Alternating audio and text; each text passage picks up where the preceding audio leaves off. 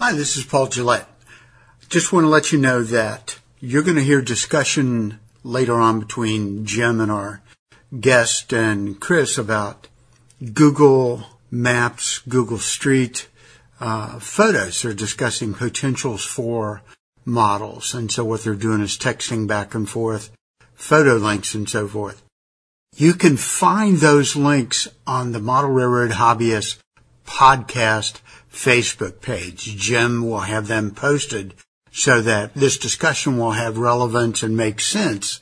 And you can see what they're talking about, especially when they talk about dimensions of doors, pads, and so forth, and how it could be incorporated into even a small model railroad.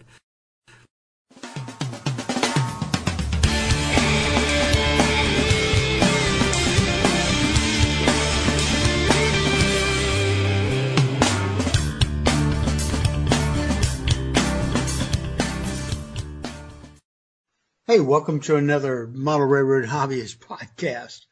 I'm your host, Paul Gillette. Got James Lincoln from New England on the line. Nah. There you go. And our guest tonight is Jeff Adams. Jeff is one of the advertisers in Model Railroad Hobbyist, and his company makes cool loads. Now they've got structure kit, is Motrec Models. Okay, he's now located in North Carolina. Wrong. Virginia. The other way around, Paul. Virginia. I'm in Virginia now. Well, that's what your website, and then when Jim and I are trying to decide which one of these guys on there are you, Jim's going, no, he's in North Carolina now. No, he moves so much I can't remember. Okay, so I have not updated the Skype info. I left North Carolina in 2000. Martinsville, Virginia, right? Yes, that is correct. He is in Martinsville, Virginia. Okay, glad we got that cleared up. Okay, so you mentioned that you've been in the hobby since what, 1972? Yes, that is correct. Okay, so you were quite young in 1972. I was 10. 10 years old. Okay. So was that just become interested in model trains back then? How did that progress? It all started, we had a storm one night at my parents' house, and a lightning bolt zapped our dishwasher. Okay. The next day, they went to Sears, and they had a sale. If you bought an appliance, you would get a train set for free. No kidding.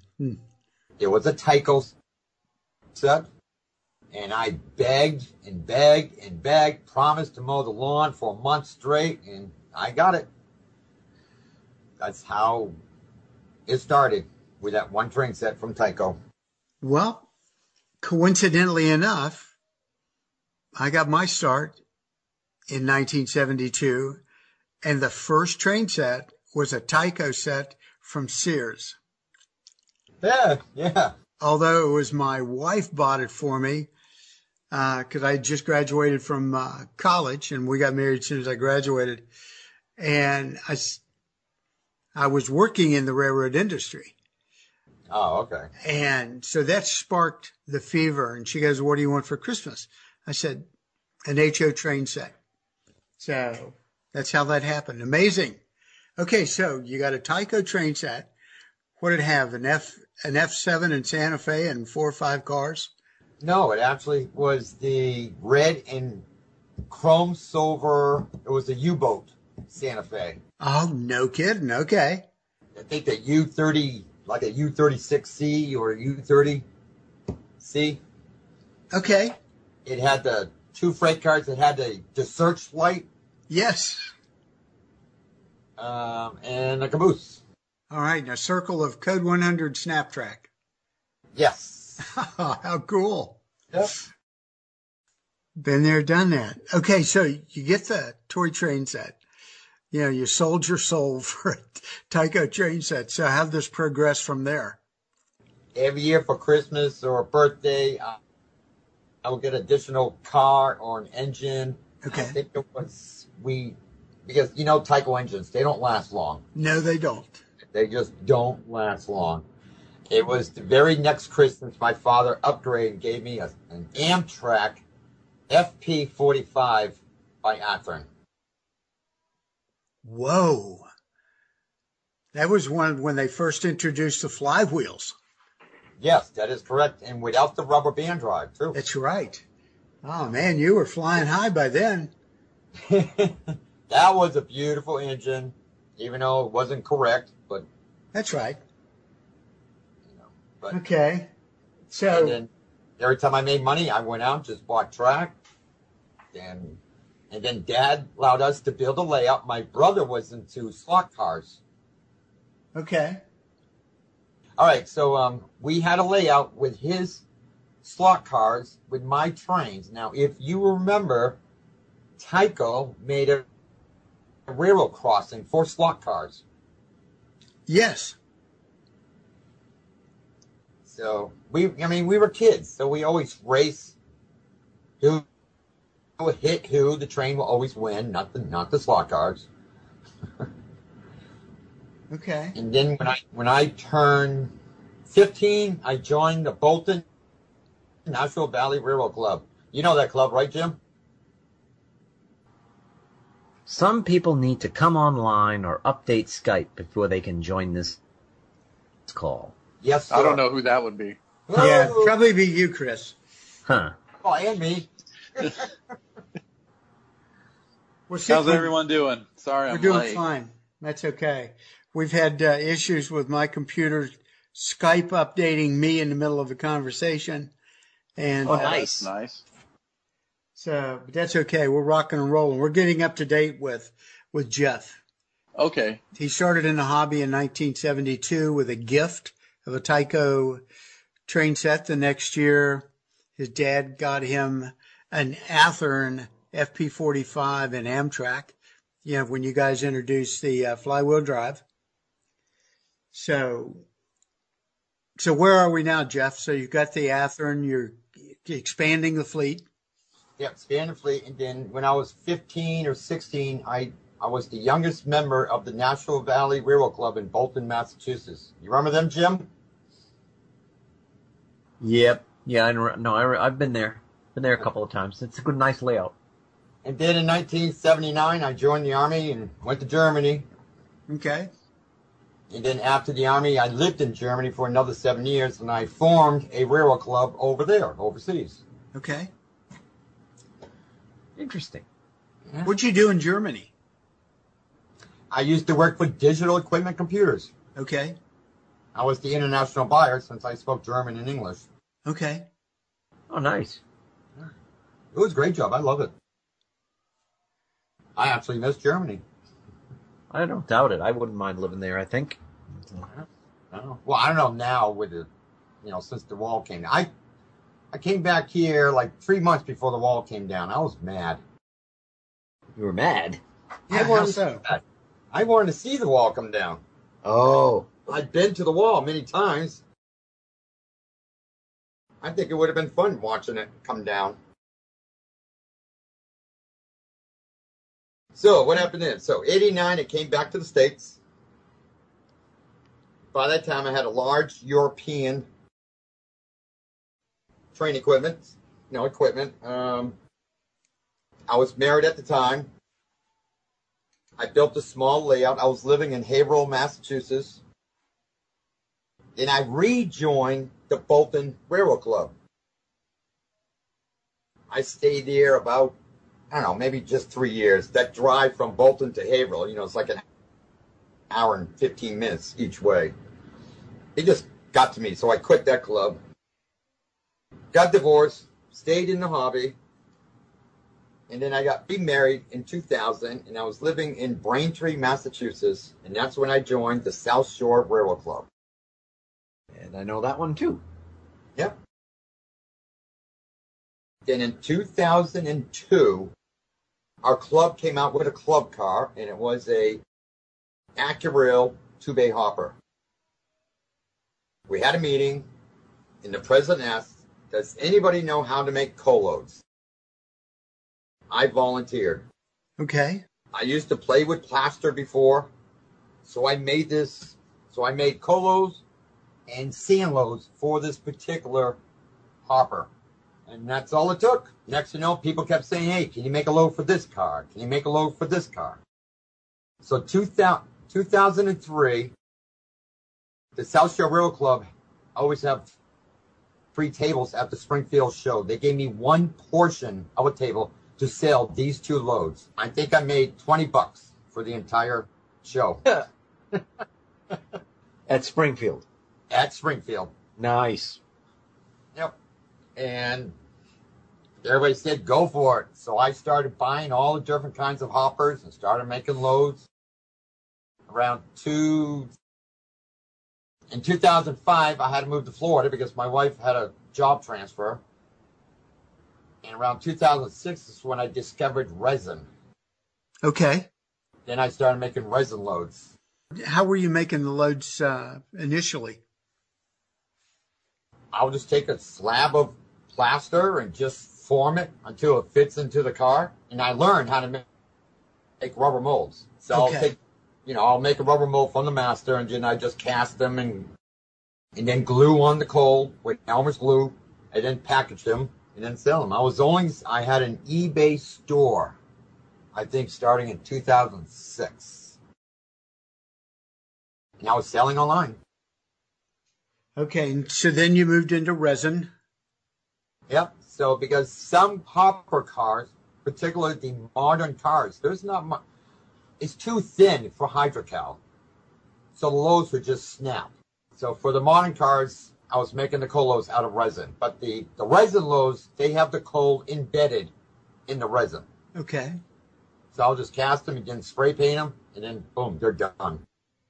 How are you? All right. So now I'm curious. So you're using the resin, you're pouring it into your mold. So before you pour, have you put a layer of coal or rock, whatever you're going to put in there, and then the resin is poured on top of it? Is that how you do it? No. When I made the master, I already glued on the coal. Okay. Yeah. So the master has the coal on it. Okay. Then I made the mold from that. Okay. All right. Well, when you go to MotrackModelsUSA.com and you click on loads, you see I stopped at 16 pages. How many actual pages of loads are there? In HO scale alone, between the different colors of gravel, is roughly 300 line items. Wow. Yeah. Because I do make holos for odd cars that are not on the website. Okay. Right now, I got a guy sending me a hopper. It's an ore hopper that's Polish. I think it's Polish. Okay. So I'm going to be making loads for international cars now. All right. What kind of, just curious, so this gentleman in Europe is sending you a request. What's your turnaround time on that? Or is it fairly quick?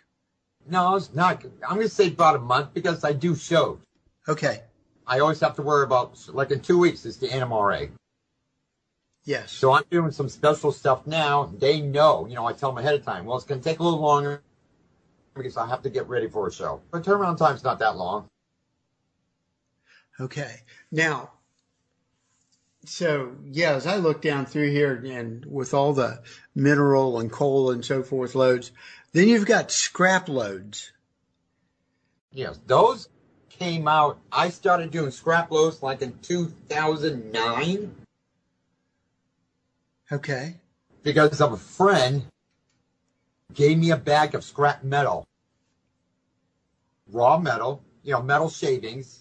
And he said, can you do something with this? I went, let me take a look.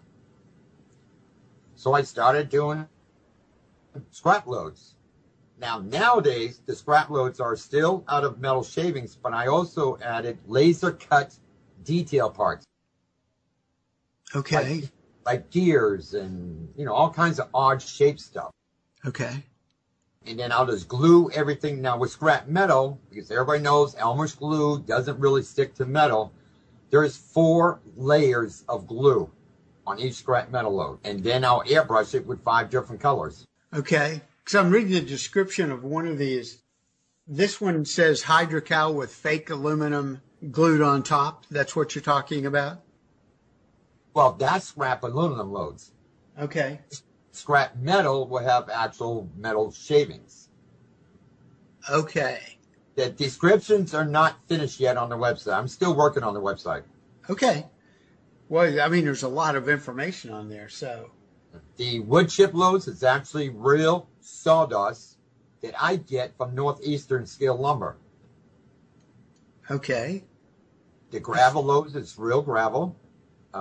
Sand is real sand. Now the ore loads, when I make the master out of resin, I glue on gravel, and then I make the master. After I pour the casting, then I'll spray it oxidized red. That's the ore loads. Okay. The taconite loads is I found at Michael's very small beads. I mean, they're still a little oversized because taconite's what, like 1 inch in diameter, I believe? 1 inch to 2 inches. Mine are like 3 inches. But I glued, these little beads on the master. Then I made the casting. And then once the casting's done, then I spray paint them with a gray color paint. And that's your taconite loads. Now, is this, when you talk about your manufacturing process, is this in essence you working out of a garage or a part of your house, or do you actually have employees in an assembly line, a process line? Have you grown that much? How do you do it? That's amazing. Last year was the first year I started having an employee. I have 1 employee now. Okay. All he does is casting and gluing and packaging. Okay. He doesn't do anything with a laser or anything that deals with the structures. I do the structures. It's basically all Jeff all the time. Okay. Because he's not here every day. I mean, he's a 18-year-old kid. All right. But he is good when it comes to casting. He's quick. Amazing. I find this stuff fascinating. Okay. I've offered to go work for Jeff, and Jeff's comment was, I can't afford you. The shop is in a 1,400 square foot basement. Okay. And I'm actually occupying 1 room upstairs for the office. My office is like 12 by whatever the width of my house is. What is it? 20, 22 feet, something. And upstairs, this is my office, computer, the filing, and it has the laser. And soon there'll be another laser up here. So how many hours a week are you devoting to this? It's an all-day thing. I get up, I go to work. I go to bed, I get up, go to work. I do take time off on the weekends or in the evenings to do things, but I do a lot of hours. Okay, so, all right, so you could be up there 60 plus hours a week nurturing your business. I usually, at nighttime, when it's quiet, in the neighborhood, that's when I do my drawings in AutoCAD. And then I can't run the laser past 10 o'clock because it's too loud. Or I'll be downstairs, I'll be doing some castings. I spend a lot of hours here. Okay. My commute is 10 feet. Okay. Do you find any time to do modeling for yourself at all? Right now, no. That's on hold. I do have space for a layout because I have a garage that I cannot use. It's way too small for my truck. So I'm planning on converting that into a room. And that will be the layout room. Cool. So right now, I'm just stocking. In the 3rd bedroom, I actually have racks in there just with my personal train stuff. The stuff that I sell, everything is downstairs. Is there a railroad that you're thinking about modeling in that room? Well, I'm going to be freelancing, proto-lancing Boston and Maine. Penn Central, Boston and Maine. I'm planning on modeling post-1983 Boston and Maine. All right. Aha. Because Boston and Maine died in 83. I'm planning on painting up a couple SD70 Aces in the Minuteman paint scheme. In the Minuteman paint scheme? Yes. I don't like the McGinnis paint scheme. I like the Minuteman. Well, I don't like the McGinnis scheme either, but I kind of like the 80s scheme that I mean, I know it's just basic blue. I actually like the GP38-2 scheme. Yes. With the white stripe on the nose, but... You know, but I already got a Penn Central with an SD70 AC. You know, I got a bunch of Penn Central stuff. Well, yeah, but that's different. Right, but I got a couple engines already painted up for Motrac, too. Oh, okay. Okay, so you're going to be a regional, Motrac will be like a regional carrier? Yeah. Okay. Now, what scale is that going to be in? Oh, HO. Okay, because, you know, I find it interesting. You've got N scale up through O scale on your website. I don't want to presume. Is HO the bulk of the business? Yes. Oh, yeah. HO is the bulk. Next would be N. And right now it's tied between S and O scale. Okay, that would have been my guess. All right. Talk about the line you picked up from Best and how that came about. All right. When I was between 2000 and 2005, while I was at the South Shore Rail Club, Okay. Brian Bollinger was also a member of that club. He lived in Quincy. I lived in Braintree, which is just next town over. He remembers when I started the freight car loads, he would come over to my house at 2 o'clock in the morning. We would just sit in the basement packaging up all the loads. Yeah. Or I'll be at his house packaging up the structure kits. So he's the one that got me into structure kits. So in 2007, it came out with my first structure kit, which was the little depot. You remember that one, Jim? I think so. It's a real small depot. I did a run of 100. Brian did the cutting. I did the packaging. I made a hydrocal platform. It was a brick platform that came with it. It went for $25. After that, I came out with the Danielson building, and then Tiffany's, the Consolidated. You know, I really love. My favorite part of the hobby is structure building. Yeah, one other thing about Motrac models kits is they're very simple and they're very affordable. I did a review that was published of one of his O-scale kits, right, in O-scale magazine. And I mean, they're very basic. I mean, he saves a lot of money by not deluging you with detail parts. You know, it's a structure. That was the earlier days. Now, when you buy Tiffany, there's a lot more details than that. Right. Or the Biscayne Tool Company. Yeah. The Biscayne Tool Company was my first, per se, big kit.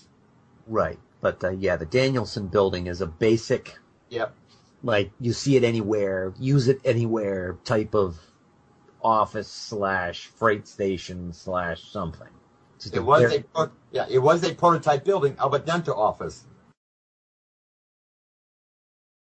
And I think it looks great as a yard office.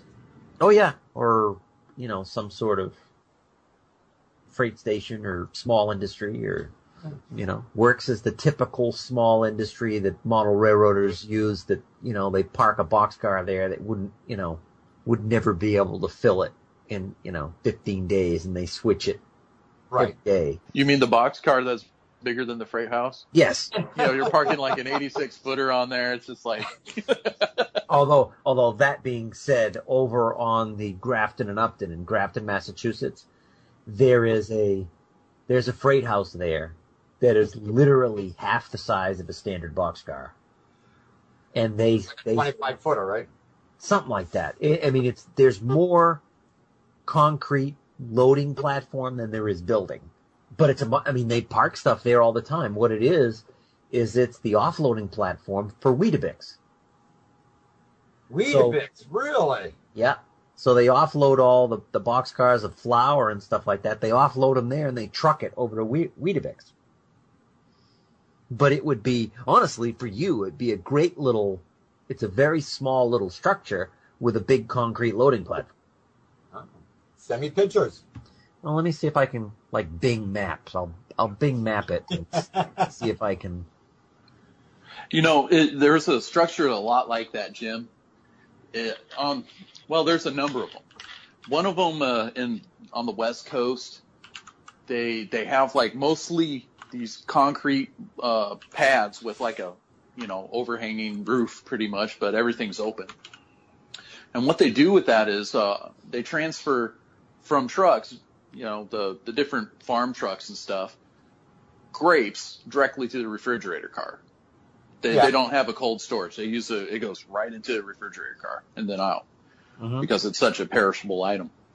But yeah, in the modern setting, they don't really do that very much. But at its height in the 50s and maybe even into the 60s, that's what that was a big business, is grapes. Out in the West, you have a lot of open loading docks. Yeah, you have a lot of it. I mean, I remember seeing diesel sheds that are open. They would just have a roof on them, but the sides are open. Right.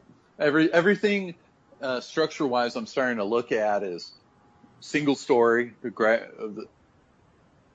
you get out to like rural West, it's a lot of single story type structures, and everything's there's a lot more open. Garages are open. It's more like a little pad. A concrete pad with a roof over it. Yeah. No, because I do a lot of research. Trying to get some ideas. But I love structure buildings. I have built many of Fine Steel miniature kits, some of the big names. And I always said, I want to do that. My goal was to be like George Stelios, do one kit a year and that's it. And then play with trains for the rest of the year. But when Brian decided to sell his line, he gave me a call and said, would you like to purchase my kits? I look at it, it's 125 HO scale kits. I am going to convert them to other scales. So basically, I'm looking at, I just purchased 500 kits. If I do convert them in all 4 scales. What's involved in converting a kit to like a different scale, like N scale and O scale and S scale? You just have to redo the drawings, with the measurements. You keep the same measurements. And then you have to look at, either Tichy or Grant Lines have those kind of windows in multiple scales. If not, you have to design the windows yourself, make laser cut windows. Yeah. It's just basically you're redrawing it, but into scale. Got it. So upsizing, and do you change like material thicknesses and things like that too? No, when we buy the walls, they're all 1/16 of an inch. They're the same thickness. Oh, okay. You just have to put more bracing.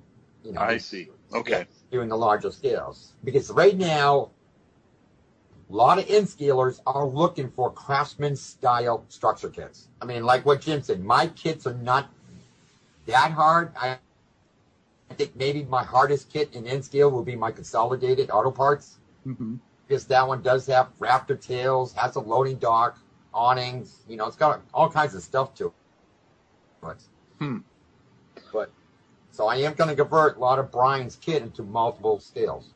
Now, do you find your customers that are N-scalers that are wanting more Craftsman kits, are any of them sort of like, hey, I lost my layout, my big HO layout, or are they coming from like another scale? Do you find at all? Oh yeah, I'm finding that. Well, either because they moved, they have smaller space, or because in scale you could have a huge layout in a 10 by 10 room. Yeah, that's really true. Yeah, there are definitely true modelers in the N-scale group. And I'm getting calls from MB Klein, Walter saying, we need more kits. Cool. So. Like I came back, I did N-scale freight car loads back in 2009 and 2010. They weren't selling that much compared to the HO. And I was in Florida. I was working out of my garage, and I was running out of space. So I decided, okay, I'm going to cancel the N-scale loads. It wasn't until last year when Intermount said, we need N-scale loads. Bring them back. Okay. But I got the room now to store them. I just posted a screenshot of the Bing maps. Oh, wow. That's a 64-footer reefer. Yeah. I think that's a reefer, right? Insulated boxcar. It's not a reefer. It's an insulated boxcar. Insulated boxcar. Okay. Yeah. Yeah, I see what you mean. A lot of cement. Yep. A lot of hydrocal. Yep. Yeah, but if, and he said, they don't do that type of structure nowadays. Sure they do. Here you go. I mean, and that's a very basic, roll up door and that's it. Now, where is this? Oh, Grafton. it's in Worcester? Oh, it's in Grafton. Okay. It's in Grafton, Massachusetts. Yeah, it's right on the G and U. So didn't they truck it to Clifton, huh? Yeah. Yep. That's really cool. It's neat to see that sort of small structure with that big box car on there. Yeah. Well, look at the trailers parked in front of it on the other side. They dwarf the building themselves. Yeah, they're 53-footers, looks like. Yeah, 7 of them, 8 of them there. I'm snagging the picture of it now, so I'll put it on my hard drive. Okay. Let me see if I actually have, it's one of those things that I have so many photographs of stuff, and that, if you were really interested, I could probably go over there, take some time on a day off and run over there. It's not that far, and it's something I've wanted to do. Right. Well, you were supposed to give me pictures of that tunnel. Remember that? Yeah. I was never sure whether you were really interested in that, so. Yeah, so I like how that was. The design of it and everything. Yeah. Well, it's not really a tunnel, it's a bridge, but it's sort of tunnelish. Yeah, it's like it's at least 50 feet, 60 feet wide. Right. Yep. Yeah. It's a Brunel. Yeah, well. A bridge tunnel. I'm really surprised, kind of like taking it back, like way back, that we didn't even mention David Hasselhoff when the wall came down in Germany. Total fail, man. Yep. The true reason why you probably want to see the wall come down is David Hasselhoff and his flashing jacket. Yeah. And probably, let's see here. Beza Hasselhoff. I believe it or not, I have all his music. Oh boy. Well, when you DJ, you got to have it all. Oh. And the Germans just really like David Hasselhoff. I mean, come on. Yeah, he's probably was singing "Hook on a Feeling," or "Jump in My Car," or "Rhinestone Cowboy." Well, let me digress from David Hasselhoff's biography. Oh, he's not the main subject? Oh, wow. So you bought 120 laser kits from Bollinger.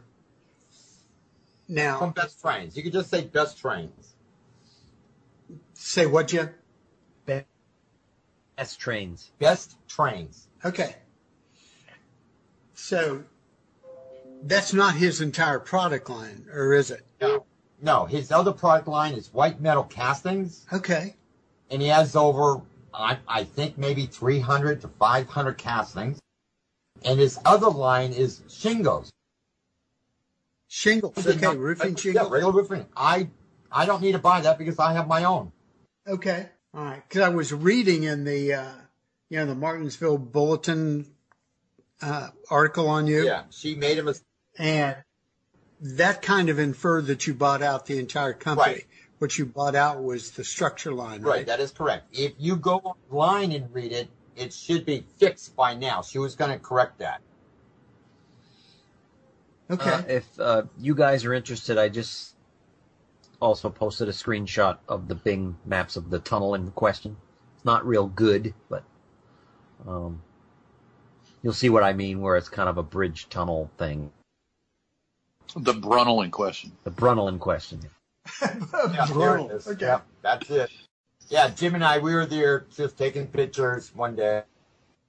Well, he was like, I want a tunnel portal, but I don't want like every tunnel portal. And everybody does the Usick tunnel, and it's like, well, there's this thing over here in Walpole. Oh, give me it. Oh, that's pretty cool. Go get measurements. What?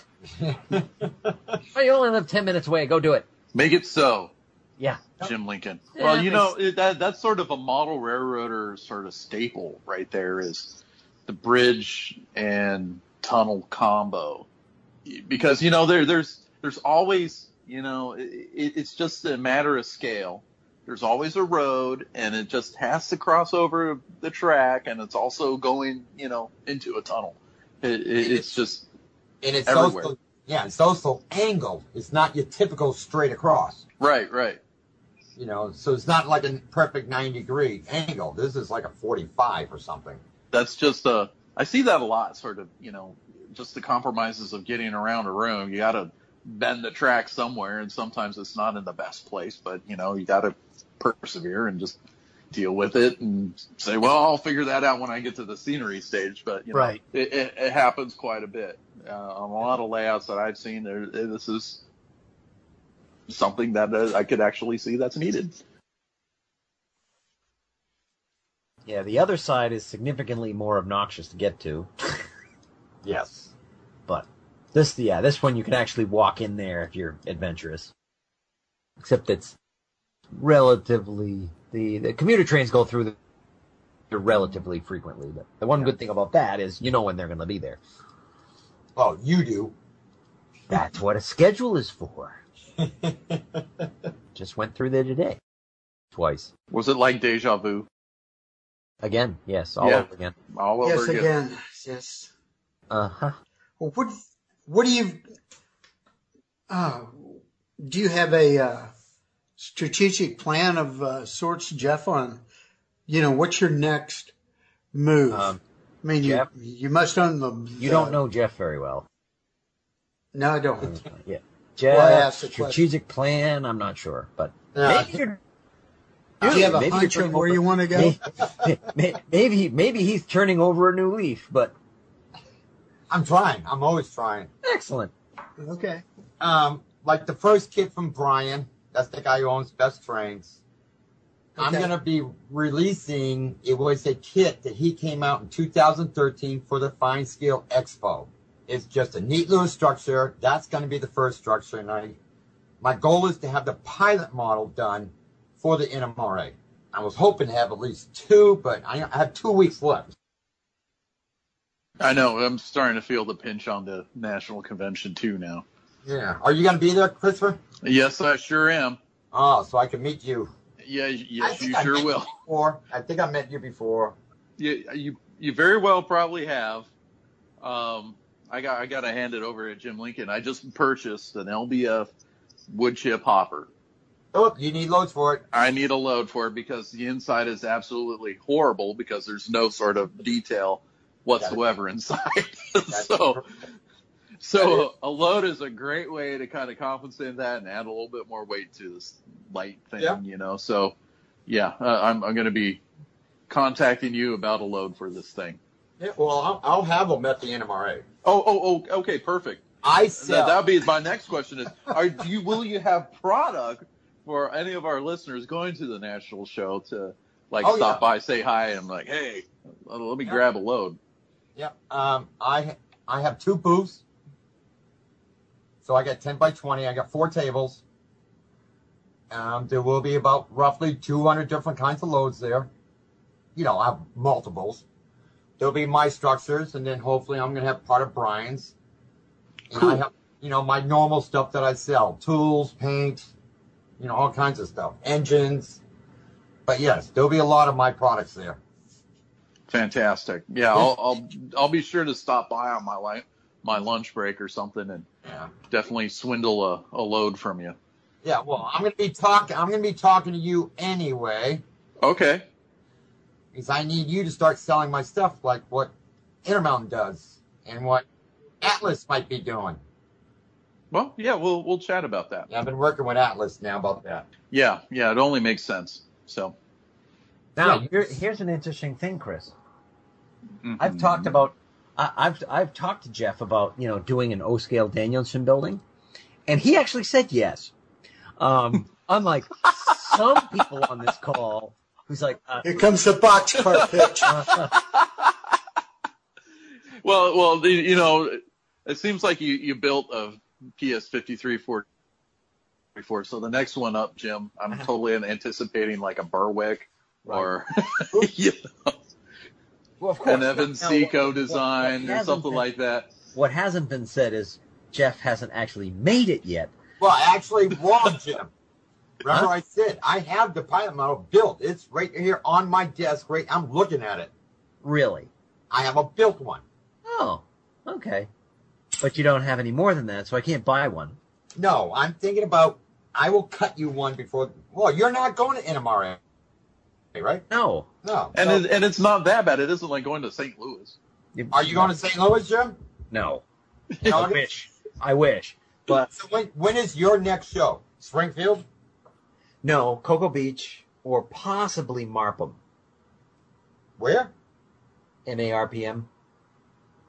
Marpham. Oh no, yeah, I'm not there this year because Yeah, Norm Wolf booked the same week, and that's Brea, Ohio. as what?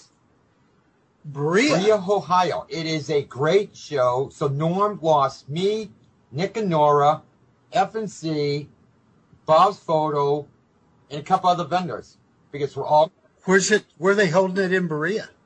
at the fairgrounds. Okay, It's not. that's a great train watching spot. Well, you're talking about the restaurant. You're talking about the train depot. Yes. Yep. We go there every Saturday night when we're down there. Yeah. And, oh, it is fabulous.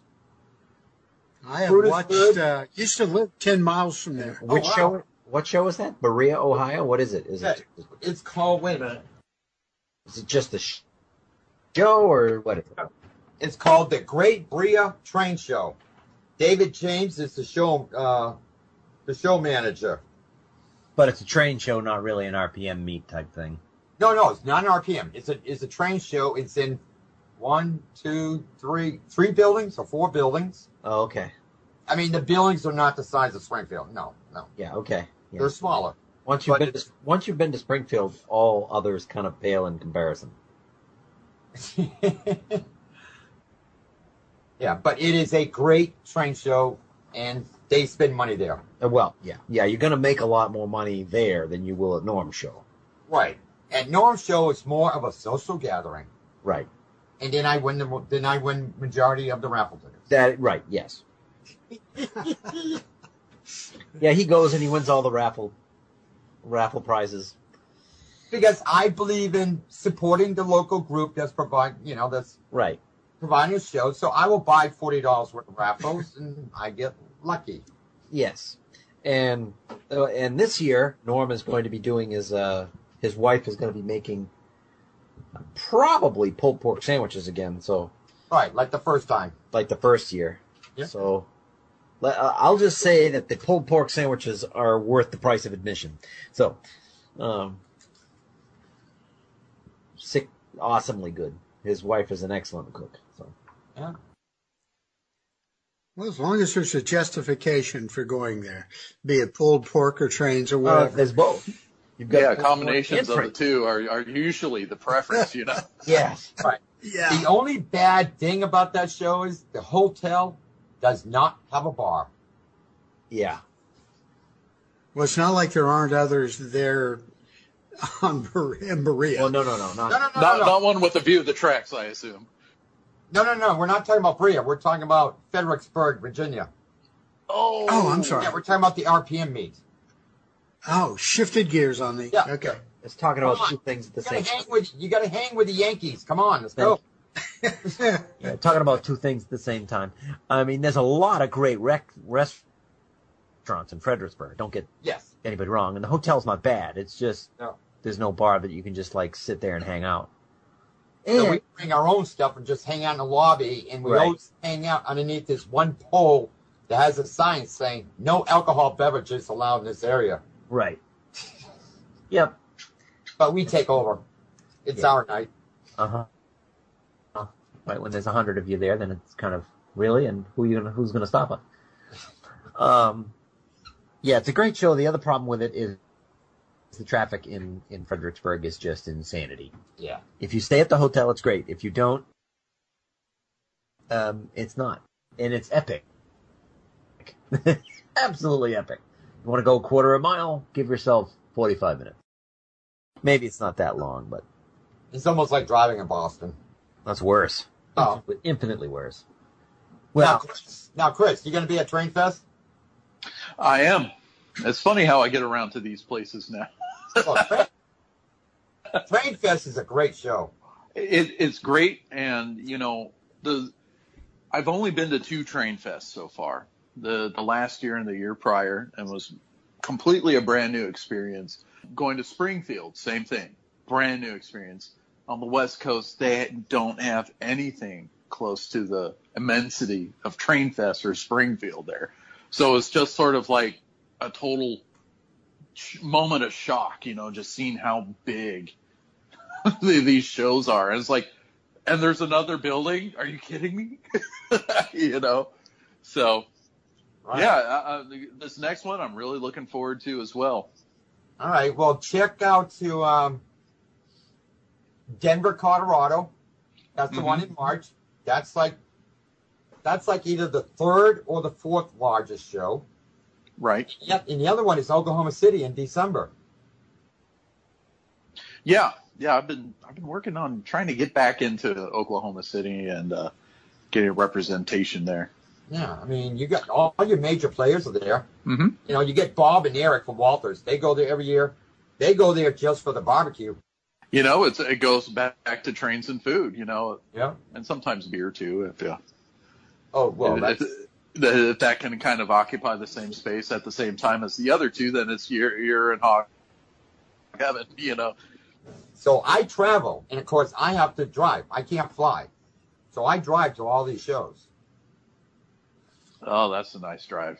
Yeah, I won't trust a freight company with my stuff, especially a lot of it is hydrocal. Right. Okay. I just fit everything in the truck, and and I could write 20,000 miles off my taxes at the end of the year. Mileage, it really helps.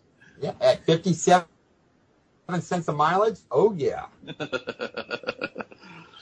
that's like $9,000. Yeah. That's a pretty penny right there. My truck just went over 2 years, and I just hit 61,000 miles on it already. Wow. The life of the entrepreneur. Yep. Yeah. Now it's great. Now, Chris, did you see the PDF that I sent over?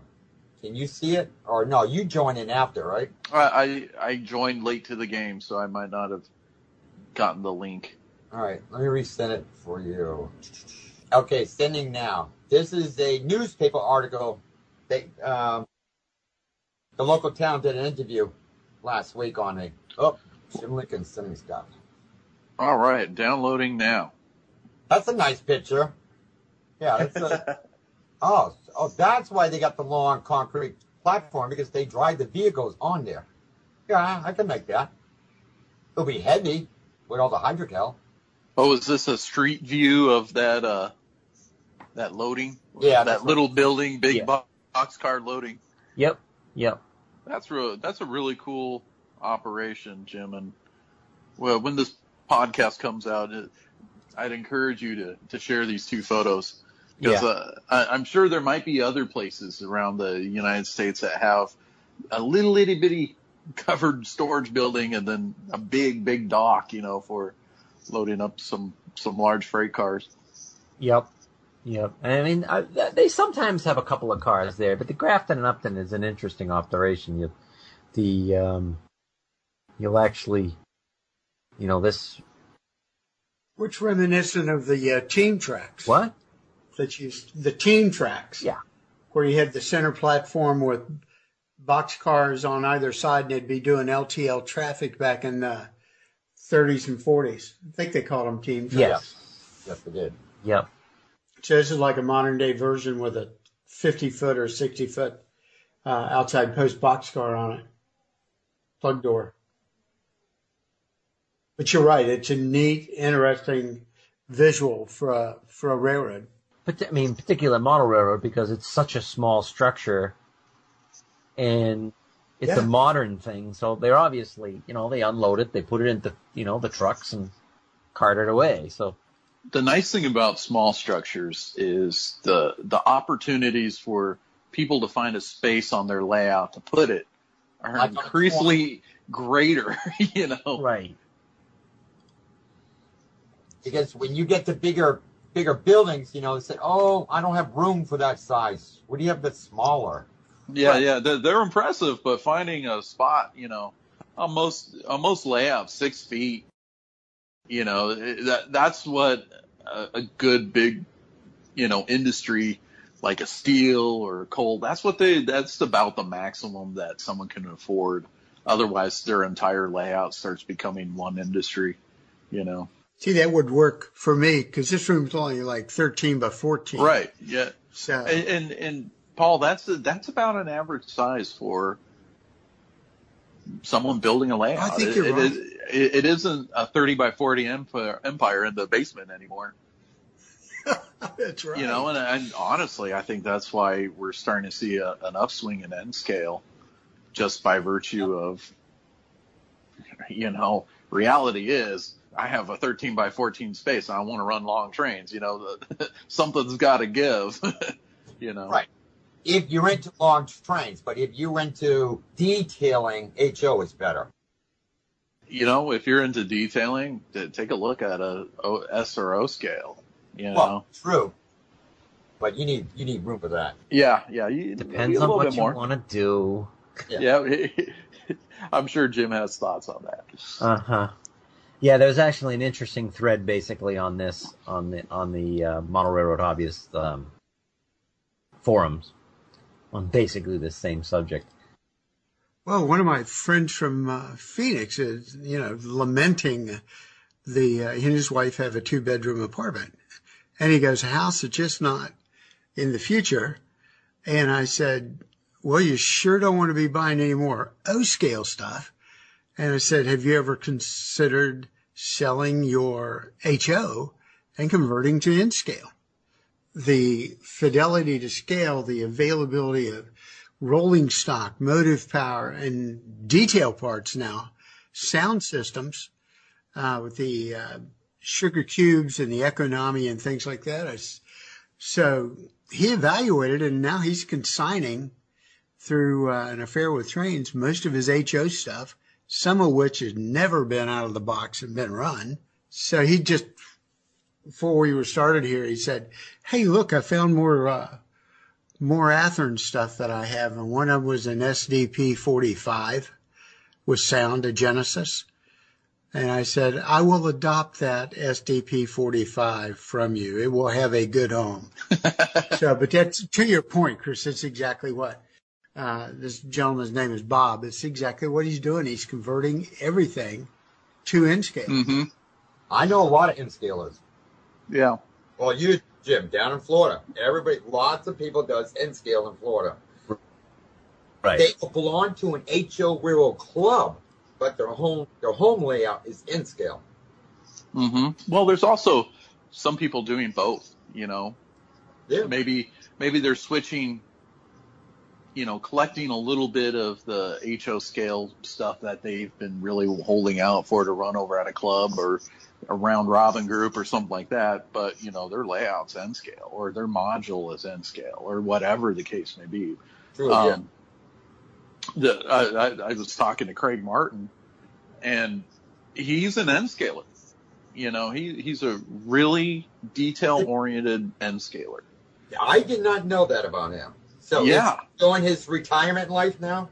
Well, yeah, he really is probably more busy than ever. Oh yeah, with his metal business card, sure thing. Yeah, he's been really busy with that, and he will be at Train Fest this year. So look for him there. Yeah, because when he got his first shipment of the Top Guns, so we're talking about what, 2008, 2009, mm-hmm. when those came out, he sent me the first car before right. anybody else. Jeff, we need loads. And right now, I'm the only one that makes HO scale loads for that car. Really? I have made over thousands of those loads. I bet you have. I mean, he's put out quite a few runs of those things, and they keep selling, you know. Yeah, they always sell. You get 4 runs of them. Mm-hmm. and now Atlas is going to do it. Yeah. Chris, did you ever find the BLMA beer cars you were looking for? I found them, but I Okay.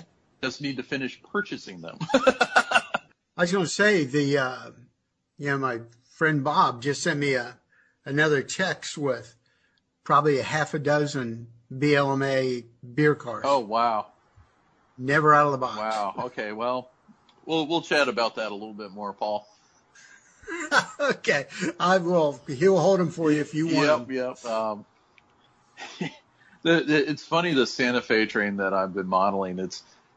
I get into the story about the why and the how about it, and people kind of get interested in it. And then they start thinking about what they're doing, and they're like, you know what? I have this one hopper car that I'm not really attached to, but it's a TP and W. If you want it, you can have it. So I've been grabbing these orphans along the way doing the Santa Fe train, So it's kind of funny. I got to continue with that vibe because I think it's just making the story that much more interesting. True. Yep.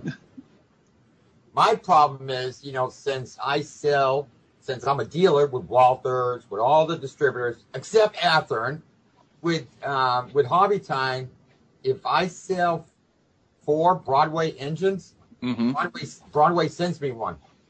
Oh, really? Yeah. That's not a bad get up. Yeah, that's a heck of an incentive. Free trains. All right, I'm doing it. Now, I just purchased 80 Bowser U-boats. Mm-hmm. Real good deal. The problem is, 5 of them will be in my stock, just for me. Right. I think I have more engines than freight cars. Don't we all? Don't we all? Just pull them like trains around the layout. Yeah, it's a 50 locomotive. Maybe, one's powered and Yeah. the rest are dead in tow, Yeah. People's always said, Jeff, how come you can't get Athearn? Saying, I don't have a brick and mortar. They're strict. Well, that's not always the case now, so you might want to try calling again. Yeah, well, no, I just talked to you. That's Yeah. right. Or talk to me, and I'll just put in a good word. That's business for you, though. It's like, oh yeah, come this way, Well, You can't do that. Oh, well, sure you can. Yeah. It's like, he's fine. Shut up. yeah. No, you just have to come over to my booth, see what it's like. Athearn, the 2-bay hopper and the quad hopper, I sell boatloads of those loads. Yeah, because we sell boatloads of those freight cars still too. We sell them in multiple packs just for your convenience. Yeah. So I can't keep those in stock. right. And of course, the 50-foot. Well, now you got the roundhouse stuff. So the 53-footers, the 50-foot gons, I sell tons of the scrap loads. Yeah. Mm-hmm. And the way you guys reworked the roundhouse stuff, like the 5-bay, I mean, you guys did a beautiful job on that. Right. The Ortner. Yes, the Ordner. That is one gorgeous car. Looking at some of those older models, just straight from like the original kit form, the things that we sort of look the other way on, especially the in-cage ladders and stuff like that. I mean, they look like the top of a waffle compared to what they are now. Yeah. It was just completely a different thing then. It's easy to forget about it unless if you're looking at like the original kit that it came in, What you did with that 40-foot wood chip car, I mean, the detail is unreal. Oh yeah. Jeff, just so it's clear to the listeners, because when they go to your website, you've got a link to your eBay store for select items there, but you are selling direct, correct? Okay, you're not going through Walthers or any of the people like that. No, I do sell to them. Okay, so retailers do have the opportunity through Walthers to order your product. Or they can call me. Because like I just picked up a new dealer just today or yesterday. But, Okay. because I could tell you now about Walters, they don't carry a lot of my stock. They Okay. don't believe in carrying stock. They're doing JIT. That means just in Sure. time. I will get an order from Walters like every week, but it's onesies and twosies. You know, the quality is very low. They're only filling orders. Now, Hobby Time, they carry everything, and they carry a good amount of stock, and so does MB Klein. Okay. You know, Intermount carries lots, but they only carry the lows for their cars. And see, that's what I'm working with. Okay. And they're using that on an OEM basis. Yes. Okay. Well, they don't come with the loads, not the cars. They're just selling my loads separate. Oh, So okay. if you buy, a bad tub, gone, for that particular car, I have sulfur, scrap metal, and coal. Okay. That's what I'm working with Atlas now, and then hopefully Chris. Yeah, we'll have to chat about that. Because I'm doing it. I don't know if we can. So do you do custom laser cutting? Yes. Yep. You do? Yep. It'll be cheaper on you if you provide me the AutoCAD drawing. If you just send me a piece of paper with drawing and measurements, where I have to draw it out, that's going to cost. It'll be like a $30, $40 charge. Right. It has to be in CAD so I can cut it. Okay. Or you can send it in Corel, either or. So any sort of vector format really will work, because if you use Corel, that opens up a lot of different True. Yeah, vector that is formats. true. So, okay. That's good to know. And same thing, if someone has a special car they need loads for, they'll give me the measurements and say, that's not good. Send me the car. You will get the car back, but I will make loads for, whatever you want. Just the best is just send me the car. Cool. Well, that would only make sense, especially if you want the load to just seamlessly fit in there, I mean, because the customers, they don't think about the interior bracing or the angle brackets that's on the inside of the car. Right. So I just tell them, just send me the car. You're going to get your car back. And if it's something where I add it to my product line, and they'll get it at a cheaper price. Cool. Now, the guy that's going to send me these ore cars from Poland, they're made by Roco. I don't know if I want to add it international line. I'm not quite sure yet.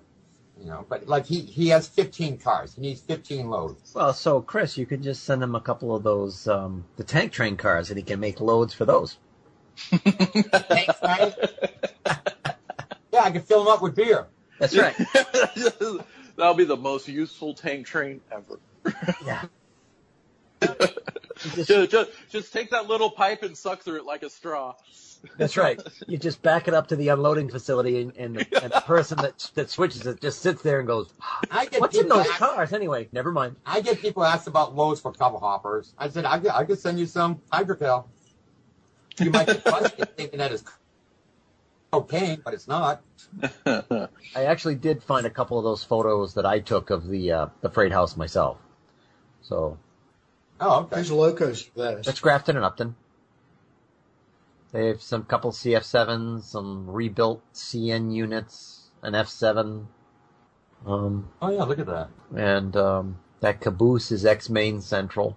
It's actually like an old box car they turned into a caboose. That's resourceful right there. Yeah. That looks like an easy building to make.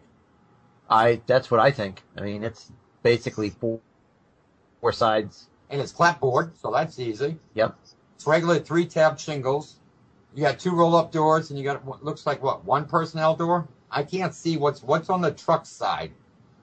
I think it's a truck access door, so it's a roll-up door there. So you got 3 roll-up doors. It looks like 1 personnel door. Yeah, and I did send you another link that you can kind of see the back of it. And one of the other links I sent shows you where it sits in the yard. Yeah. Basically, you can see the entire yard in one of those links I sent you. Might have to make a kit. I mean, Promote this show with this kit. Yeah. there you go. how a kid is born with There you Motrac go. models. Yeah. It's going to be heavy because of the hydrocal. Right. Because you're not going to make a concrete slab out of wood. You're Nope. just not going to do it. No. It will be hydrocal. But it's interesting, if you look at that picture I sent you, I also think that the structure to the other side of it with the red roof, That looks like a... Yeah. I mean, it's just a garage. But when you see it in person, it's basically the only thing new about it is that roof. Is it metal siding? No. It's old wood siding. Oh, I know why it's not zooming in. I was able to, I popped into Street View that time. That's why I was like, I didn't have to do it. It just went in. What are the transformers between the cover hoppers? What are those for? Are they on a flat car? What? The one picture you sent with the 3 engines and caboose. If you look between the cover hoppers, they look like transformers. Oh, those two things with covers on them? No. In between the cover hoppers. You see a lot of things sticking out in the air. Oh. They almost look like they're a part of, it looks like there's an elevated walkway between there. Oh, okay. That's the propane facility that they were putting in. That there's a big brouhaha about them putting that in, and the town didn't want them to, and finally, they kept saying, you can't tell us what to do because we're governed by the federal government. This is interstate commerce. You can't tell us not to do this. And they said, yes, we can. You can't do it. You need to run a such and such study, and you need to do this. And the people were up in arms. And finally, the ICC came and said, yeah, they're right. Give it up. The feds totally put the kibosh on the town. And, they spent hundreds of thousands of dollars on lawyers for what the ICC kept telling them. They have the right to do it. Leave it alone. No, you need to make a ruling. You don't want to go there. Just let it go. And they're like, you need to make a ruling. Okay, fine. They can do it. That's never a favorite for something like that. No. I mean, they were making this big thing about, they're going to have to be moving the propane so far. Can you see how far away the CSX main line is? Just off to the right? It's not far at all, right? Yeah, it's on the other side of the street. They're moving the propane cars. The propane cars are going through Grafton. Oh, I see it now. Okay. On the CSX main line that's right there. So all they're doing is moving it 200 feet. Maybe it's more than 200 feet. But 700 feet off the main line and unloading them. It's like, well, you're not supposed to be. You can't be bringing this stuff in. We're bringing it in anyway. It's going through the town anyway. What's the difference? But you know how NIMBYs can be. Yep. I like the pictures of the covered tarp loads on the flat cars. Yeah, I'm trying to figure out what those are. Because the way Google Maps does their 3D view is it's different. I mean, because what they do is they combine all the different angles into a 3-dimensional picture. But they're not actually taking side-on shots like Bing Maps does. Bing Map actually takes photos at an angle. They do the aerial view. They they fly around and they take pictures. What Google is doing is that's a Google Maps shot. What Google is doing is actually like piecing together all the different views and making it so you can look at it at an angle. It's kind of weird when you zoom in. Yeah, when you zoom in, it's all distorted. You can't really tell. Right. Yeah, it's like they kind of almost look like cars that were cut down, not even tarped. I mean, they're weird looking when you zoom in on them. Yeah. Although a tarped any sort of load would be really cool. Right. Yeah. I'd still think it's probably one of the more rare, I'd say, modeled load is a good looking tarp load, Well, if you looked under the website, if you look under HO Steel, freight car loads, look under Atlas. I do a tarp cover contaminated dirt load Oh, cool. for the Troll Gondola. Mm-hmm. But I am gonna do more tarp loads, and I am gonna do some laser cut crate loads. Big loads for freight cars and everything. Right. I just have so much things I plan. I just don't have enough time. Yep. That old time issue will get you. 24 hours a day is not enough. Yes. One day should be 48 hours. There you go. I just took another view of that location from looking from the other way. What it shows you is that garage that I was talking about. The other side, and then if you look back at that locomotive over there where those things that you were talking about are. Yeah, I can see it now. Yeah, one of those tanks is on a flat car. It is a funky tarp load. Wait a minute, is that a special card, Jim? There's no real way to know. Let me see if I get onto Google Street View. I don't know if that's going to let me see it. No, they're not there in the Street View. Jim, are you going to post these up on the podcast page so that people can see what we're talking about? Once it gets posted, once it gets, put up, sure. I can do that. Now, stupid question. Yep. The picture you just sent of the red building, the red roof building. Yep. If you look at the second garage, the short end,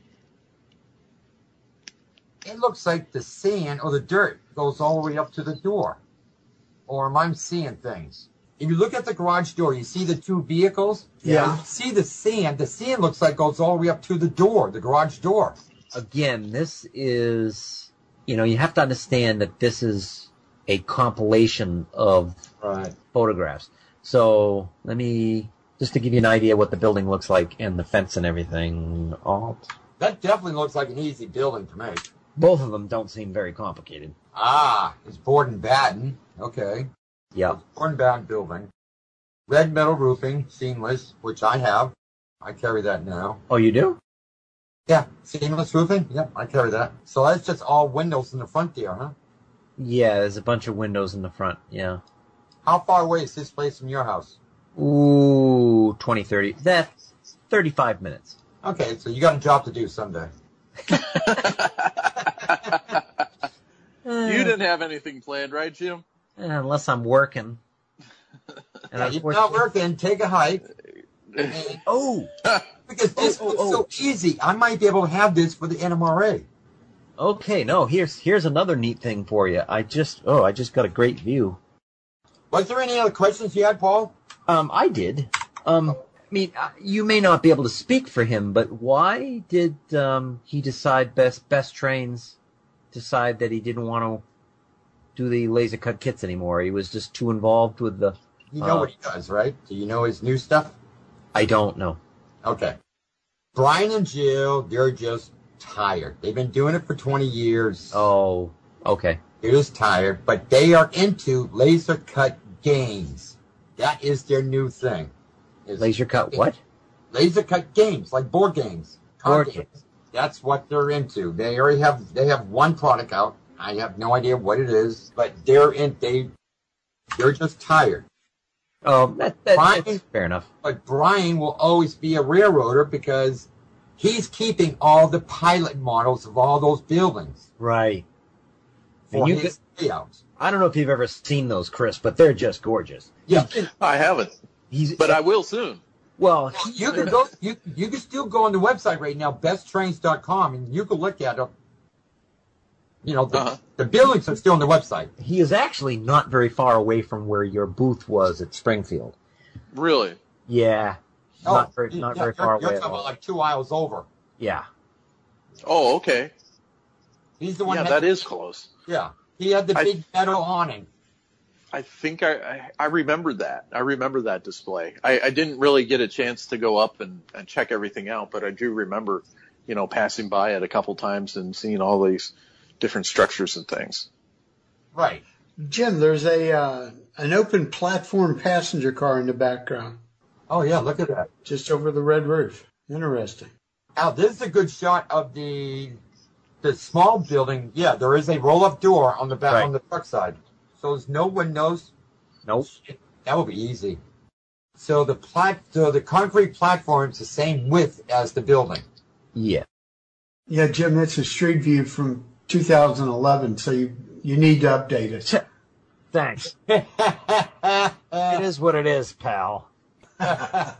This is a lot higher resolution than the other options we had. When we've been by there before, because I go by this twice a day, I don't remember seeing that passenger car. All right. Would you think it's safe to say the platform is 20 feet wide? Bring a ruler. Yeah, I keep I'll just pull the emergency cord while we're next to them, and I'll run over there while we're, just hang on a minute. I'll just, while I'm doing the brake test, I need to run over here for a minute. Well, do what Mike Rose does. Take a 6-foot stick for scale and lay it up there, and then when you work the magic in Photoshop, you'll have a frame of reference. Yeah. Absolutely. Yeah, sure. See, whatever. the reason why I'm saying 20, because that's probably a typical 10-foot door, and then you figure 5 feet on each side of the door that's on the loading dock, or facing the loading dock. That's why I'm assuming that it's 20 feet wide. Yeah. Yeah, because it looks to be the same size. Well, the one we're looking at right behind the white van, that's not a 20-foot wide door. I guarantee you. No, 10-foot wide door. Yeah. The one on the loading platform. I think that's a 12, maybe. No, it's not. 10. It's not an 8, but it's either a 10 or a 12. I could still make it as a freelance building. Sure could. Yeah. Yep, absolutely. And then Just think about it. The cement platform is 4 feet high, which everybody knows, and then you got a single-story building, the same width as the platform. And you guys saw the picture that I posted, right? Not the Google Street View, but the one of me going by it, right? Yeah. Where did it go? Yeah, the one with the CF7. Right. And there's no boxcar there. Okay, if it's a 12-foot door, you have that personnel door. That would probably be a typical 30-inch or 36-inch. It's probably either 20 or 22 feet wide. Probably. The dirt goes right up to it. All right. So in HO scale, Should I be doing calculations for you? I'm already done. It's roughly 2 3/4 inches. roughly up to 3 inches. 3 inches wide. Nominally. Now, and that looks like a square building, so it looks like a 22 by 22.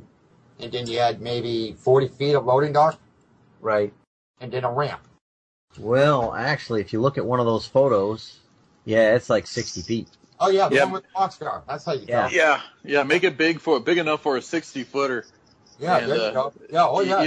Then it'd apply for more eras. You could use it right up to the more modern era. Well, that- current era. That boxcar is a 60-foot car. That's probably 70 feet. That's probably 70 feet. Yeah, it's probably 70 feet. 70 feet. That building is probably 25 foot square, maybe. Well, 22 to 25. Right. Difficult. So to about say. 16 inches long. Yeah. That's not too bad. No. I mean, particularly when you can actually spot two 50-foot boxcars there. Yep. And Actually, if you're saying 70 feet, Yeah. 70 feet is 9 3/4. yeah. Yeah, it's roughly about 12 inches. 12 inches, not 16, about 12 inches total. Oh, well, I was thinking the extra amount with the building, so I kind of added the building in there too, extraneously along with the 75 or 70 foot. And the Grafton and Upton is kind of like one of these. Don't hurt yourself railroads. Can I That go would- over here? Can I go over here and measure this? Yeah, don't hurt yourself. Don't hurt yourself, yeah. Oh, so Why is that? Because it'll hurt. yeah, because we don't want to fill out the paperwork and we don't know you're here. So yeah. Well, that might be an easy kit to make for the NMRA. Yeah. So please stop on my tables. Pick up this kit. Yeah. Yeah. If Jim gets off his duff and goes and measures it for me. I don't think he needs it. I'm just talking about the loading dock. I'm not worrying about the red building, the red roof building. Oh, right. Right. Just the transferred station. Right. No, absolutely. That's not a problem. So we can call it Grafton and Upton Railroad Transfer Station. Or Weetabix. Yeah. Well, Weetabix transfer or... Transload. Actually, I cannot use the word Weetabix because that's a trademark. Right, it's a trademark. Just say like modern transload. Yeah. You know? Yeah. It'll sell a whole lot more just like that. That's another thing we didn't talk about. Brian's building, 99% of them are prototypes. A lot of it will be New England. Well, he has a lot from other areas, too. Yes, he does. But majority of them is New England area. I will be changing the names of the kits. Yeah. Not all of them, but I will be. But, he has like the Lincoln, New Hampshire railroad station. He's got, a barn in Quincy, Massachusetts. The John Adams house. Right.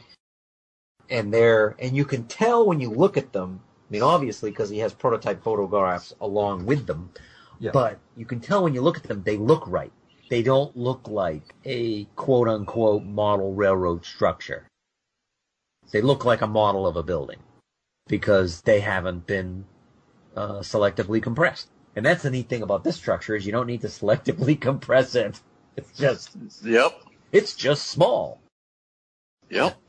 So it'll even fit on Paul's layout. Yeah, that he doesn't have. There'll be an article soon on the podcast page. Bench work is up and now we're... Oh, really? Yeah, we're playing around with how I can make track work. The old bench work and wishing? Yes. Are you going to keep it as the Plywood Central, or are you actually going to Scenic? Yeah, I'm at that Arizona, looks just like plywood landscape. No, it'll be Scenic. All right. Are you hand laying, or are you using Code 83, or what? Yeah, I've done hand laying before, but this is so small, Jeff, and I don't want to spend the rest of my time hand laying tracks. So I'm using Code 83 from Pico because it's bendable. It's a little easier to work with than microengineering. And they've got decent, they're Inchel frogs I like. So I went, I'm interested in getting it up, running, doing the Scenic. I don't want to spend next 6 months hand laying tracks. So that's why I consciously decided not to. But I still have all my fast track fixtures. So I'm using them. I turn the Pico upside down and conform it to the radius I want, because I've got like 6 or 8 radius fixtures here. And that way I get a very consistent radius. Yes. And if I say I'm doing 42-inch radius and I want to do an easement, well, I just take the next piece of tooling, lay it there, and that gives me a nice little transitional easement. And when I get it where I want it, the bottom side of Pico, and I think Atlas and the other guys do too, is where it goes around the rail. The rail's exposed and there's a cavity like in the tie. I put clear silicone in there and let it cure out. And then when I remove it from the fast track fixture, the radius doesn't change. But yet if I do want to move it, I can overcome it by just casual handling. It'll stay in place. Right. Yeah. So that's as technical as I'm getting this time. I am not hand laying or building turnouts or any of that stuff. I don't have enough years left. Paul, I hear you. On a module that I'm building, I'm just going back to Shinohara. Okay. 2 reasons to it, but, it's been a lot of fun just getting back into just using simple old Shinohara turnouts and knocking them together, And Shinohara is made a lot like microengineering, and, both rails float and it conforms to a radius and doesn't want to move. Yeah. They're pretty rigid, like rigid turnouts, Yes. I like the fact of just having a lot of variety of turnout sizes, and yes. I'm having a lot of fun with Code 70. Ooh. I forgot how much fun Code 70 Flex Track is to bend. It just goes, it's no problem whatsoever. It isn't sort of like got to do like 12 passes with your fingers to get it to bend. It's just like, whip. Yeah. Yeah, that's true. That's true. Yeah, I like Shinohara. I like it because I get 40 off. Well, even better reason to like Shinohara. Yeah. Well, one of the advertisers, model railroad benchwork. So I sent him my proposed layout and got a quote from him. And this thing came in about 2 boxes, an aggregate weight of 100 pounds. And it's all cabinet grade plywood, 3/4 inch. And he uses those drill fixtures that, pre-drill all the holes like in cross members and stuff on an angle. It just didn't fall together, but he, sent it to me on how he oriented the wiring through the braces and this and that. And so I had, maybe 30 hours in doing 10 modules, putting everything on them, doing the legs, and then positioning them and anchoring them together. Because I think my wife was out of town, so I had nothing else to do. So I could sit up here and sip a beer and, work on these things. So I got the plywood decking on top of it today. So, and the lift outs, built the lift outs for the 2 doors. So 2 doors you got to contend with. Yes, but the way I did it, Chris, was I measured the doors, plotted it out, and I thought top of the deck is at 48 inches, just the way I did railroad at an affair with trains. It's just like you're on a bluff looking down, not a helicopter. So I went, this is easy enough to duck under, but I want to be able to lift it out. So got with the guy next door who's got a woodwork shop, and I said, give me your ideas. And so we built them today. And put in cleats. So it's kind of like a trapezoid. I can fully operate the door, open it, close it to control sound, whatever. And it pretty much lifts right out. Now, I'll do like what you free mode guys do for the rail. I'll use a section that comes out to power that section, and I'll probably use some kind of plug-in fixture for the power, but yeah, I'm very pleased with the way it looks. I've taken some pictures. The guy designs a nice kit, and it's a real time saver. It's sort of like laser cut lumber, Yes. Yep. If you could laser cut your own benchwork, Yeah. Imagine the possibilities with that, I mean, the legs, he makes different kinds of legs. I just bought the quote unquote H legs. And he routes a shoulder onto the plywood so that the actual horizontal members rest on that shoulder, which takes the stress off the fasteners, where you anchor the legs into the side members. And then each one of them's 2 braced. And I was amazed. He pre-marks, okay, this goes here, here's your screws, blah, blah, blah. I did make 1 or 2 mistakes. In other words, I oriented the legs the wrong way, and I went, oh, crap. So I had to back out a bunch of screws and, redo it. But that was my fault because I didn't look at the print close enough. I was going to say, benchwork for idiots, but apparently not. But, yeah. So it's like you're building it. Not just any idiot can build this. There is a company that makes laser cut helixes. That's awesome. I've seen that. Yeah. That is a cool idea right there. Just to, puzzle piece the helix together, and it's like, here you go. Ta-da. Well, but, because I thought about, why don't I do this as 2 levels? And I thought, good grief, the room will be consumed by the helix. Well, yeah. I mean, you need what? 6? You need a 6-foot square. Yeah. And see, I didn't want to give up that much space. Right. Yeah. That's what closets are for. Yeah. Except for that's or N scale there, then it's a 3-foot square. Well, yeah. Yeah. Well, it's got a walk-in closet, but right now that's where all the Axiom boxes full of train cars are. Our O scale, you have a 12-foot square. Yeah. Just make your whole room a 12-foot helix, square. you know, That's so right. it goes up, then it goes back down, you know. Oh, no, you don't go down. You just go up and no more. Just back down. And Go then up back and down. back down the hill. And if you have lousy track, you're real mint. Yeah. Yeah. So you're doing a single level layout, Paul. Yes.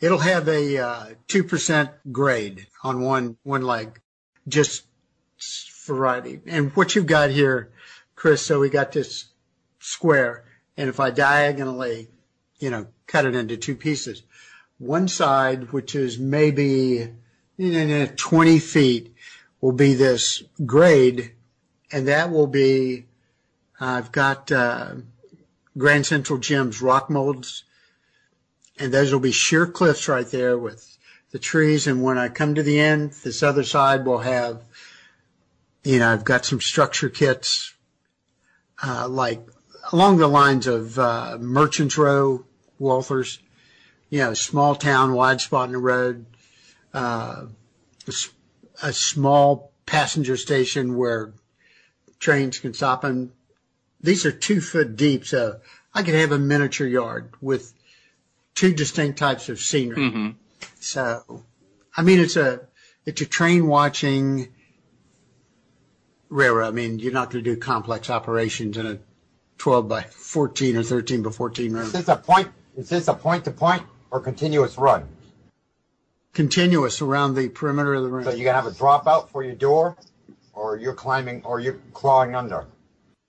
No. I made removable sections for both doors. Oh, okay. But I can open and close the door with that section in. If my wife just needs to poke her head in and give me a message, she can open the door or pass me a sandwich or something. But then to leave, I just unplug it and lift it up. To actually get the sandwich, you need to pull off the rails and pull down. No, I'm kidding. No, we lift over. We hand. No, that's just one of those cruel tricks, It's just like, here's the sandwich. I'm going to put it right on this table, right way over here. Oh! Or like in the prison movies where she just slides it under the bottom and skids across the room. So, yeah, because, all the Phoenix railroads were outside when I lived there. So I don't have to worry about the rain here. I'm in the air conditioning. Yep. So you had a layout that was outside? Yes. HO scale or G? HO. It was 10 feet by 50 feet. Man, the bugs are all sized. Yeah, The scorpions can knock the train cars over. Well, just put a coupler on the tail, and we'll have them shunning. We had one incident with a rattlesnake and one with a kangaroo rat, but actually, once you do the hydrocal for your rocks, the trees, you've done the ground cover and stuff, it doesn't care about rain. It does not have an effect on it. What I had to do was protect the rail, even when I hand laid it, from the sun, because there's just, the rail would grow. So I just used quilted, it's called near spectrum radiant heat barrier. You can buy it at Depot, and cut it 6 inches wide because I had 2-inch center dual main lines, held it in place with a paver brick, because the track doesn't care about air temperature. It just goes berserk if the sun's baking on it. Right. Mm-hmm. Yeah. So the first iteration had about 80 feet of hidden storage. It was a folded dog bone in 2 layers. And so I just put all this hidden storage there. The cars did not care if they got rained on, even the weathered cars. Obviously, the DCC unit, the locomotives, all that stuff went into the house when I wasn't running them. but the cars were hidden in the shade. Obviously all this wood was, and I used dimensional lumber there, was pre-painted with a primer inclusive, really high quality exterior grade paint. And after 7 years, there was no warping, no rot, nothing. I gave the modules away to a no-scaler who was expanding his garden railroad. Wow. I mean, it can be done. Now, with the hydrocal, you sealed the hydrocal? When I was casting the rock walls and I was painting, again, I made my washes out of exterior grade paint. I just kept mixing to get the color I wanted. And once I put them on, put a dark wash on it to bring out the fissures, the cracks and stuff, and a little highlight brushing, that, it didn't care. It didn't fade. It didn't chip. We had a hailstorm. None of the stuff was damaged by that stuff. So you sealed it, but you sealed it with paint. You didn't put a seal first. Yes. Okay. Because once water gets to it, it's soft again. That's right. So it was totally sealed because, just like you say, I understood what was going to happen. So when I cast the rocks, I'd do my castings in the morning, in place, pull the molds after 20 minutes. Then I'd let it cure, and then later on in the afternoon, seal it with at least the first coat of paint in case we had an errant. I mean, crap, it only rains there in the summer, so, I mean, there's not that much of it. Yeah, and otherwise you're mummified there. Yeah. Yeah. Well, it's the same way when I make the loads.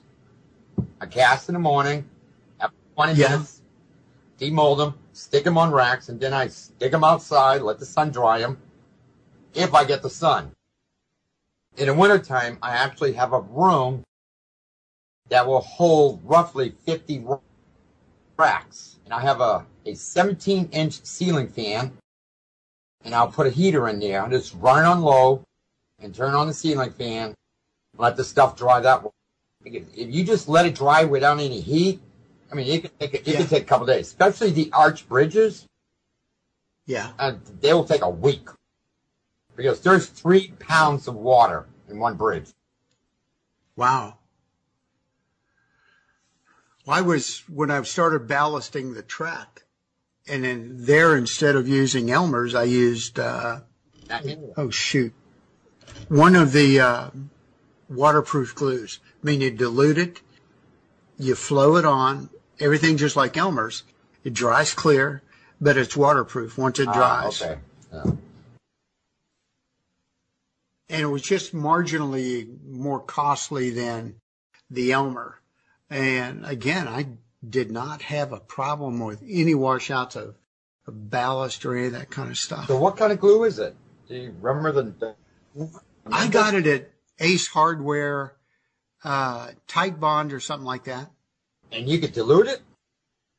Yeah. 50-50? That I did the same formula that I would have done with Elmer's. And it dries clear. It was in the bottle. Yeah, I think that's what it was, Jim. Obviously, at the Ace Hardware, it was in the same section with the Elmer's and all that other stuff and the Plyo-Bond and all that. And I just kept reading labels till I saw waterproof when dried. And it worked like a champ. I'm just wondering if it's still good to hold gravel in metal. Maybe it's stronger than Elmer's glue. Probably. Well, and the fact that it won't reliquefy, it did a good job. Because back then, the first rail I did, I was using Woodland Scenics. Later on, I went to Arizona Rock because it's actually real rock. Right. I use Smith and Brothers. Okay. Yeah, that way you don't have to worry about it floating and, on the surface fencing. Yeah, you don't want walnut shells. Yeah, that's right. Yes. All right. Well, I mean, I just realized I can't drop off the phone call because I'm the one who owns it. No, you can't. So you got to stay up. I'm getting tired and I have to wake up at 6 in the morning. Poor thing. Yeah, Mr. Smarty Pants who lives 10 feet away from where he works. Well, I'll tell you what, we're just at 2 hours, so it's a respectable cutoff time, Jim. Not that I want to cut it short, but I'm just starting to fade and being, working. You know, I'm just messing with you, Jim. Yeah, I know, but working. You know me well enough here. Yeah. No, because you have to stay in the vestibules of the cars for long, and it's just hot. You just melt. Yeah, you don't want to be drowsy in the vestibule of the No, I mean it is what it is, but it's like you come on the trip home, the 445 Franklin. It's like you're just wilting because once you pick up all the tickets, then there really isn't any room in the cars for you to sit or stand or eat. Yeah. You just have to get out of the way until about halfway through the trip, and then you can go into the cars. But by then you just cooked. So it's just I'm getting to the point now where I'm like, bleh. Okay. Chris? Yeah. All right. I sent you guys my email address. Okay. Okay. I need yours and Paul's. Well, Paul's, I have yours already.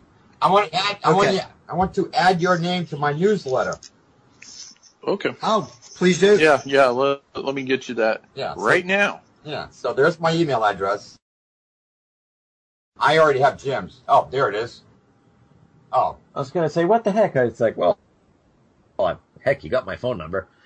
Yeah, I got your email. Yeah. You call me, and it's like, I call him, and it's like, Jim, what you doing?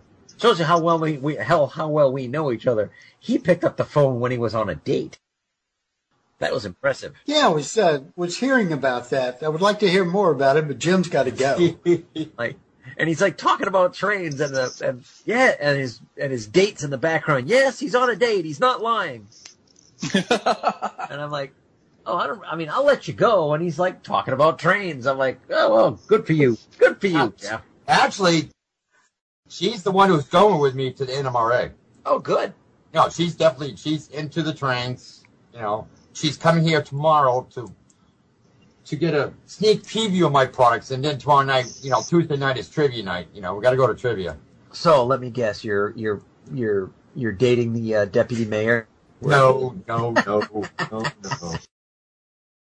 Yeah, he did a TV interview, and the deputy mayor gave him some award or something, and like, hey.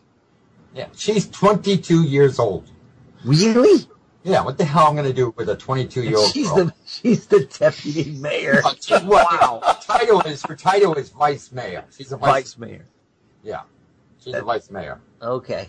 Yeah. No, I had an open house back on May 14th, and the mayor wanted, because he knew about me purchasing Best Trains. Yeah. So they decided to do a ribbon cutting ceremony. He didn't tell me he was bringing the local TV station. So I had a 2-minute commercial, and they told me that would have cost $2,000, and I got it for free. There you go. No kidding, that's good. But you get what you pay for, because they misspelled Motrac models, they misspelled the website. Then the mayor couldn't say Motrac. He kept calling it Motac. Motac Tains. But I have a buddy, the guy who designed my website. He's real good with web design and everything. So he took that commercial and overlaid everything with the correct spelling. Well, that's good. So if you guys go to Jeff Adams' Facebook page, you can see the commercials. You can see. Hey, we're gonna have to post that onto our Facebook page. Just, go right ahead. No, I've got to find the one with the wrong spelling. Oh, okay. All right. No. You'll hear him say Motac models. Oh yeah. No, but the one with the spelling. Motac Tains. All right, the one with the wrong spelling, you need to look for. It has a picture. It says eBay Enterprise. That's the wrong one. That one will have a commercial in the front, then my ad, and then another commercial at the end of it. The edit version only has my stuff. Oh, okay, gotcha. That's the one with the correct spelling. So It says on the Facebook page. Just look where it says eBay Enterprise. eBay Enterprise. All right. Because we have eBay here in this town. Okay, now the one that's on your website on the homepage, that where you're standing there with the ribbon and all the people? Yeah. Is that the unedited one? That's the, it was just with the picture. That's the edit version. Okay, yeah, it's got you smiling and Yeah. a bunch of women and people around. Yeah, you. there were people at my party because it was also my birthday weekend. So, we made a big, it was a birthday party / open house / Okay. ribbon cutting. All right. Here's the website. If you go to the website, okay, there's talks about the news. All right, the one with me, yes, that is the edited version. And if you go down more, you will see my ugly mug, and it says Motrack with a C. That's the unedited version. So you can find those on the website, on my webpage, which is MotrackModelsUSA.com. We will look those Yep, up. definitely. All right. So, Jimmy, you want to wrap it up, or did he already leave? He probably fell asleep at his desk. No. I'm just looking at the website. Looking at the website. I couldn't find it because I forgot it's Motrack Models USA. You know the reason why I have USA on the end of it? No. Intermountain, Walters, and other companies are telling me, because some of the orders are behind, they're telling me, you need to go to China to speed up the process. And I'm there. No way. I will not go to China. I'm an American company, and I'm going to keep it that way. Okay, very good. Appreciate that. I mean, well, it's not like you're employing a lot of people, but at least you're employing yourself. And one other guy, and one kid. Yeah. Hey, but he'll grow. Mm-hmm. Well, you could employ me, but you said you couldn't afford me, so. Well, Motrack Models not going to pay the expense for you to move your stuff down here. Where? Oh, and in the picture in the Martinsville Martinsville Bulletin, the picture on the front there with Jeff, that's the Danielson building. That's the HO scale version. Wrong. That isn't? Nope. Oh. But the Danielson building's almost the same. Almost. That's the new one. That's Tiffany. Oh, okay. All right. And then the bottom one is the Consolidated Auto Park. Right. Those are both HO scale. Right. And the N scale version of Consolidated is about twice that size. I mean, twice the length, right? In scale. I know that, yeah. Yeah. But I'm saying, so it's the same length as the HO one. Right. It's the same length, but Actual length is the same. right. Yeah, because you have the N scale one, right? No. Oh, I have an N scale Danielson building. Oh, you got the Danielson building, yeah. Okie doke. Well, nice talking to you all. Thanks for coming on. all right. Yeah, Jeff, thank you for your time. Thank you. For having me. Oh, our pleasure. We'll do it again. Yeah, we'll talk, Yeah. Jeff. You know, I gotta go. I haven't Hopefully, been on a podcast since Ryan.